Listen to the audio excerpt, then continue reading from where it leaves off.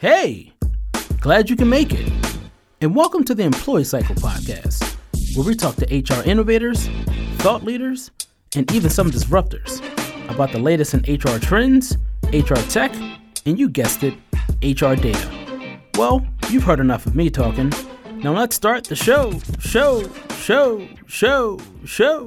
Hey, and welcome back to the Employee Cycle Podcast. I'm your host, Bruce Marable, CEO of Employee Cycle. And you know us, we're that HR dashboard that's helping all of you HR and people leaders get rid of the tedious, manual, and time-consuming process that we all know to be called HR reporting. That's right. We know when most of you want a comprehensive and data-driven story of your workforce, you're typically logging into your HRIS, ATS, engagement platform, performance, and I'm sure there's so many others that you're pulling all these spreadsheets together to try to understand what is going on with my workforce. And you're always scratching your head thinking there must be a better way. We'll look no further because there is. Check out our HR dashboard at EmployeeCycle.com to learn how we have pre-built integrations to all the most popular HR systems out there. Are you using systems like ADP, Paylocity, Bamboo HR, Namely, Zenefits, Lever, Greenhouse, 15Five, Lattice, Reflective? Too many for me to name without losing my breath. If you're using all these different systems and you want all your data in one place, check out Employee Cycle. We pull it all in so that you and your team can view, share, track, and analyze all your data from one view. Go to EmployeeCycle.com, check us out. We'd love to give you a demo and explore how we can partner to help you automate your HR reporting and analytics process. But that's enough about us, because today we have a great guest. So please help me welcome to the show, Brett Ungashik. He's the founder of Outsail, and today we're going to talk about how to choose the right HR software for your business. Brett, welcome to the podcast. Woo! Go, Brett! Bruce, thanks for having me, man. I'm excited. I'm excited to join you, excited to catch up and talk about the selection process. Same here. And so, Brett, before we dive into the topic, we're going to kick this thing off the best way we know how, and that's by asking you, how did you end up in the wonderful world of HR? Yeah, great question. I started off selling to HR, actually. So I originally worked at LinkedIn right out of school. I was in the sales program there. I was selling to HR and talent acquisition leaders, spent 3 years doing that.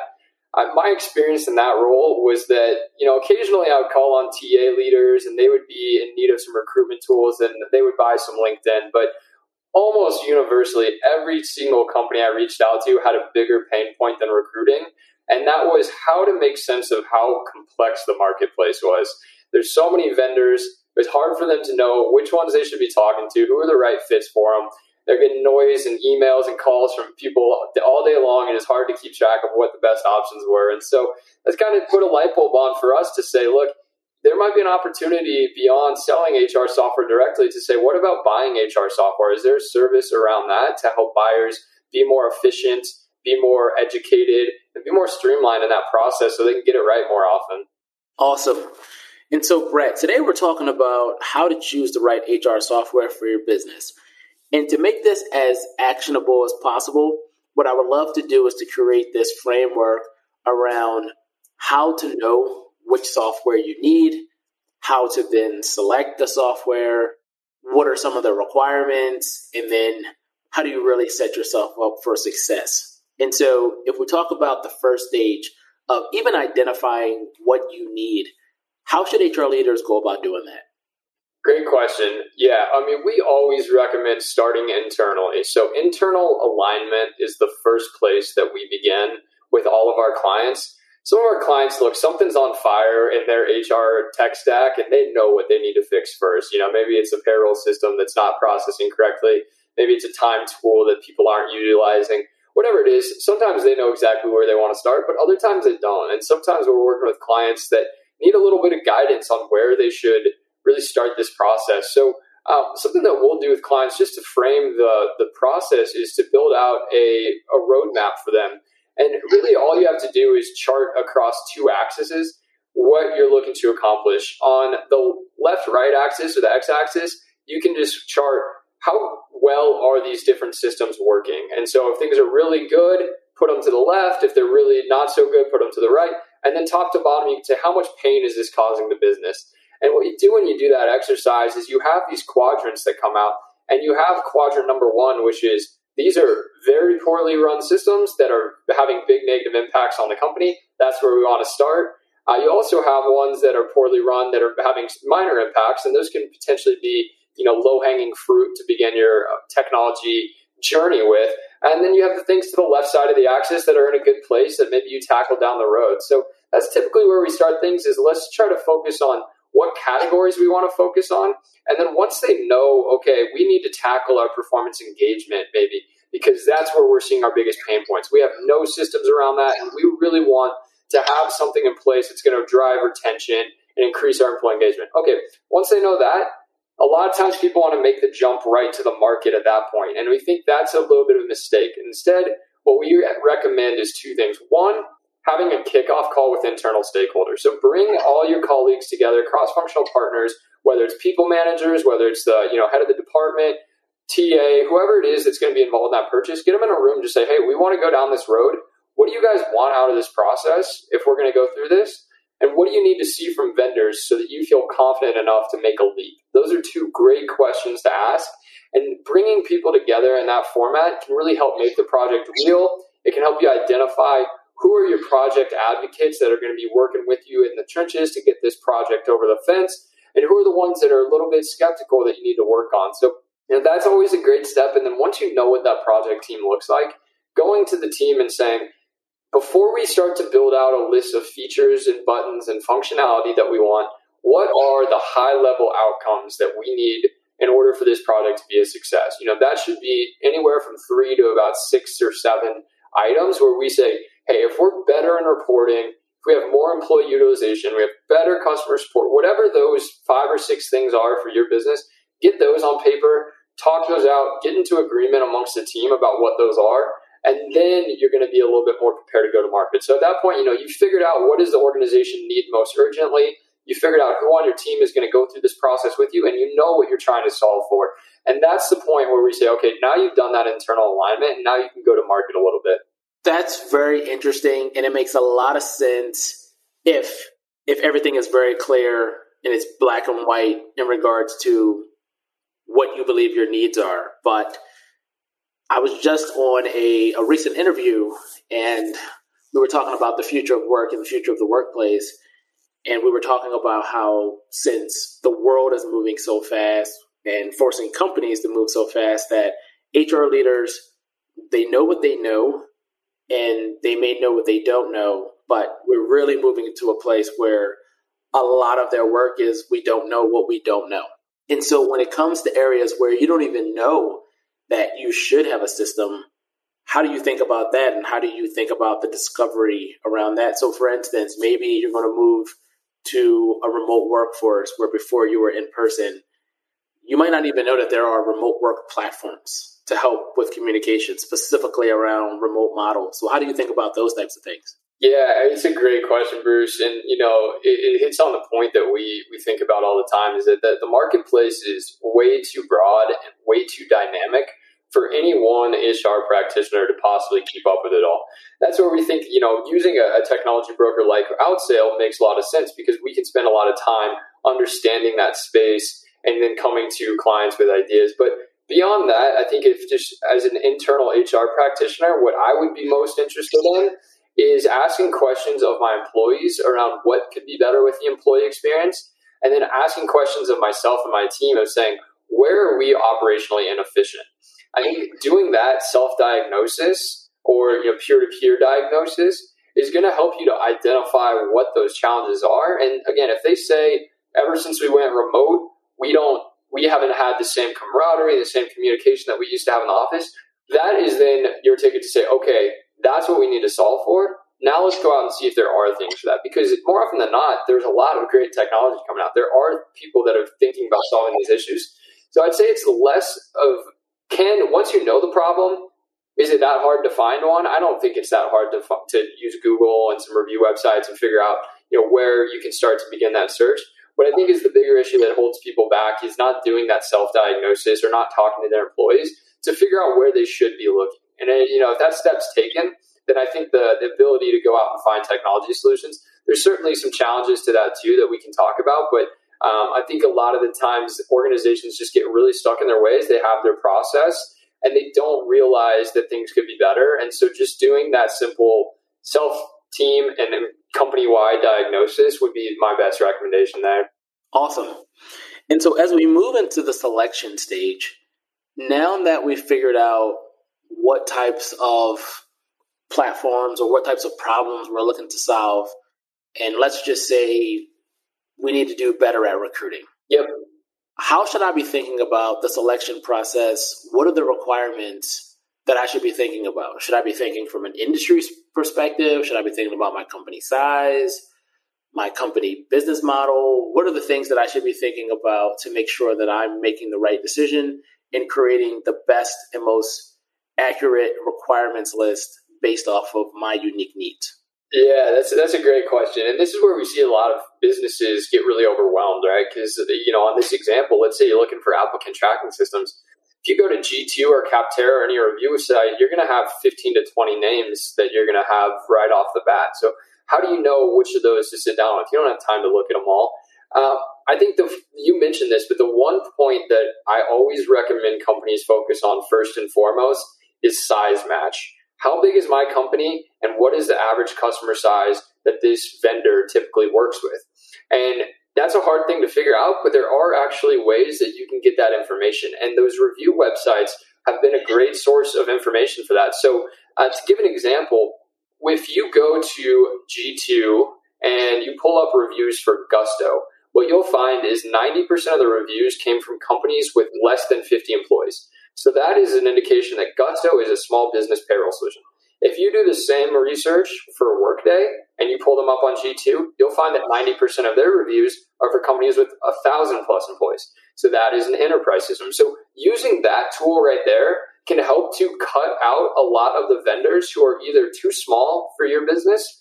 And what I mean by too small is that if they're focused on the small end of the market, they're going to have limited functionality and limited configurations, and it's not going to scale with your business. And you can also cut out the ones that are too big. And what I mean by too big is ones that are going to require a lot of consulting effort, a lot of manual administration to build it out.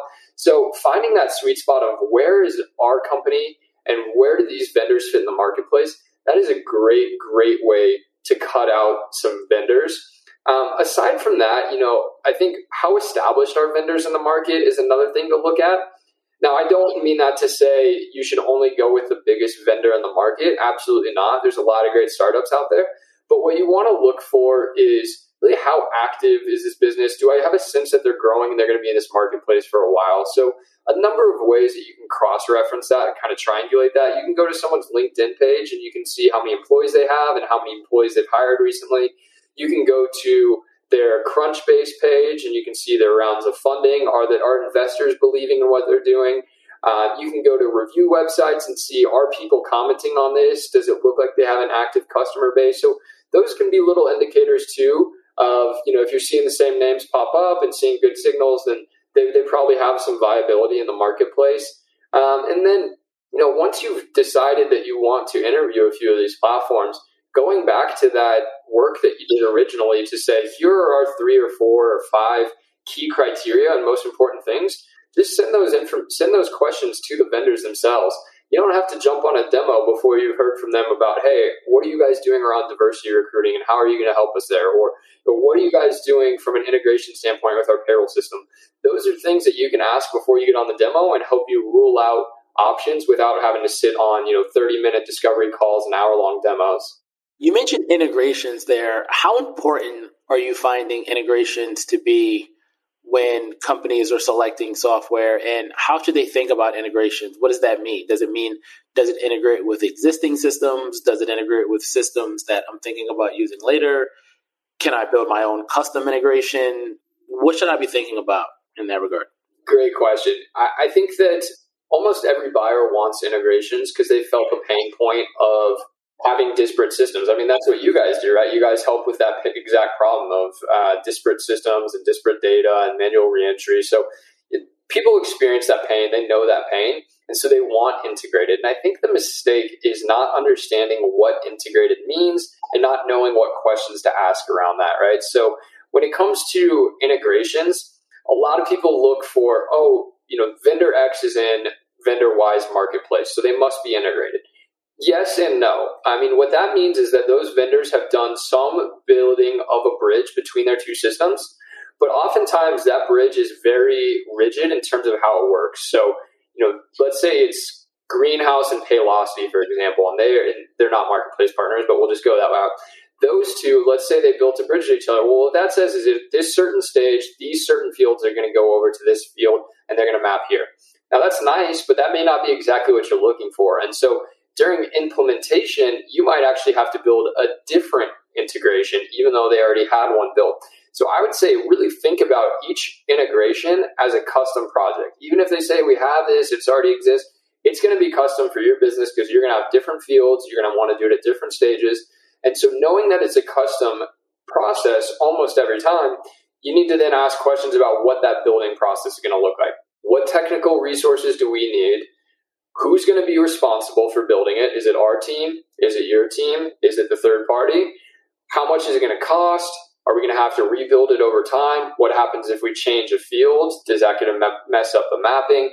Is this going to be bi-directional? Do we even need it to be bi-directional? I think a lot of people just want two-way syncs, but they aren't always necessary. Sometimes data only needs to go one way. So again, I would just zoom that out and say, don't fall for the trick that integrations are easy, because they're not, and understand that it's really a custom building process with each implementation. And if you think of it that way, then ask questions about what is it going to take to really build this from our team and from your team so we can have this looking the way we want it to. If I'm looking for an HRIS platform, an ATS, engagement, performance management system, regardless of what it is, and I do a demo and I fall in love with the first platform, is there any problem, you think, for me to just go with that one? Or do you think I always need to at least talk to a few competing vendors in the same space to make sure I'm making the right decision? Our best practice with clients is anywhere from 2 to 4 finalists. So I would say 1, it might be a little bit risky. That being said, if you've done a lot of good due diligence and you've really got your team together, you know what your key criteria are, you've asked those questions in a great way, and the person that you're talking to is able to validate all of them, then you did a good evaluation and you found that one. I think most people like to sleep a little bit better knowing that they looked under a couple different rocks, but no, I think our best practice is a few, but not too many, right? Because too many can really eat up a calendar, and it can be really hard to keep track of which vendor showed you which thing. But anywhere from 2 to 3 options can be really helpful. I'm always hesitant to tell vendors who they're competing against, because we'll see people start kind of trashing other vendors, and that's never a good experience for anyone. But it can be helpful to, even if you fall in love with a platform, to ask questions of, references or peers in your network or other people outside of just that salesperson, to make sure that even though they validated what you're looking for, that you're getting a couple other points of validation elsewhere. Got it. I'm sure you get this question all the time. I know we talk to customers about this on almost every demo, them being able to have one system that does everything versus buying a bunch of point solutions and sacrificing all your data in one place to have a bunch of systems that are laser focused on their specific area versus having one system that may not be amazing across the board, but at least you have all your data together. We get that question all the time. Yeah. And, to be honest with you, I can't tell one business just out of a vacuum that one option is better than the other. What I've found is that bundling can be more optimal for organizations. Fewer systems can be better than more systems in general, but there's a lot of good business reasons to go best in class. A lot of our clients are high growth tech companies. They are not going to enjoy the ATS that a payroll company provides. They need a dedicated Greenhouse, lever, workable type solution. A lot of companies are really being thoughtful around how they want to do performance and engagement now that we're in a remote first environment. They're not going to find those great tools in a payroll-centric HRIS platform. So those are good business reasons to go best in class. And so that's what really my thing is, default to fewer systems are better than more systems. But if the business needs it, go best in class. And the great thing is there are services out there that can help with integrations. And there's services out there like Employee Cycle that can help with the reporting. So just because you go best in class doesn't mean data has to be siloed. Just because you go best in class doesn't mean manual reentry has to be the default. But it does take a little bit more, strategic planning to make sure that those things do end up getting unified. Awesome. And then the last question I want to ask is around implementation. How do you make sure that you have the best implementation and you're setting yourself up for success after you've decided to move forward with a specific vendor? Yeah, Bruce, implementation's a pain. No one likes it. It's just the truth. But, the biggest thing, number one, number two, and number three that I would recommend is bandwidth. Just because you got to the finish line of evaluations doesn't mean the job is done. A good implementation, it's not rocket science. They're not going to ask you to do any hard calculations or anything like that. It's a lot of data gathering, filling out forms, explaining processes. It's all stuff that people can manage, but you just got to have the time for it. And so, number one thing, get the bandwidth, make sure your team is ready for it. If you're not ready for it, see if it makes sense to hire a temporary consultant, because there can be a lot of value in getting it right. It's going to save a lot of headache down the road. And once you do have the bandwidth, make sure that you've got a really good project manager on both sides. And that's what it's going to come down to, is hopefully the vendor that you're contracting with, their implementation person is a great project manager. That's not always going to be the case. And so having a good project manager on your side to say, here's where we want to go, here's the timelines we want to hit. If we don't have these things, then we need to check in. So just really taking it one step at a time, having the bandwidth to just really manage the process. It's never fun or sexy, but it's not rocket science either. So it's just really dedicating the time to it. And for everyone that's listening to this interview, if they only were to walk away with one thing that you said today, what would you want them to walk away with? Yeah, great question. I would say don't let yourself get sold technology. So just be the driving force behind this. And what I mean by that is start with the team and your employees and understand what you need, rather than having some salesperson reach out and say, do you need this? As you go into those evaluations, be the one that's preparing for those calls and coming up with the good questions and building the scorecards. And then as you're going through implementation, don't just, sit back and say, tell me what to do next, but tell them how you want it built. So take control. Take control is my recommendation to everyone. The right technology can make all the difference. It can really do a lot of great things for your workforce. It can do a lot of great things for yourself and your career, and allowing you to do more strategic things. But you really got to take control, and don't be afraid of technology. It's not anything that's above anyone's head. It requires a little bit of strategic, concerted effort, and I believe that everyone can do that. Brett, thanks so much for being such an awesome guest on our podcast and really demystifying the process and streamlining the process of buying HR software. We really appreciate it, and thanks again for sharing all your wisdom and thoughts. Woo! Go, Brett! My pleasure, Chris. Awesome. So, Brett, where can people find you and Outsail online? Yeah, so we are at outsail.co. Outsail spelled O-U-T-S-A-I-L. And yeah, if anyone is looking to purchase software, looking to do an audit of their technology roadmap, you can find us on that website, and you can reach out to me, Brett, B-R-E-T-T, at outsail.co. We'd love to help out. There's really no barriers to entry with our broker model. It's free to customers, so anyone that needs help, we're happy to help with. Awesome. And we'll be sure to include all that info in the show notes. So for everyone out there listening, if you enjoyed this episode as much as Brett and I did making it, please leave us a 5-star rating on iTunes, and also leave us a nice little note to let us know what you learned, what you thought was the most interesting.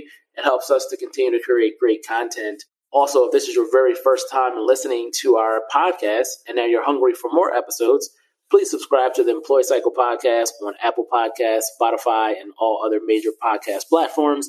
And last but not least, all of you super awesome HR and people leaders out there, please continue to hire, train, and retain the best workforce possible. Thanks. Later, kids.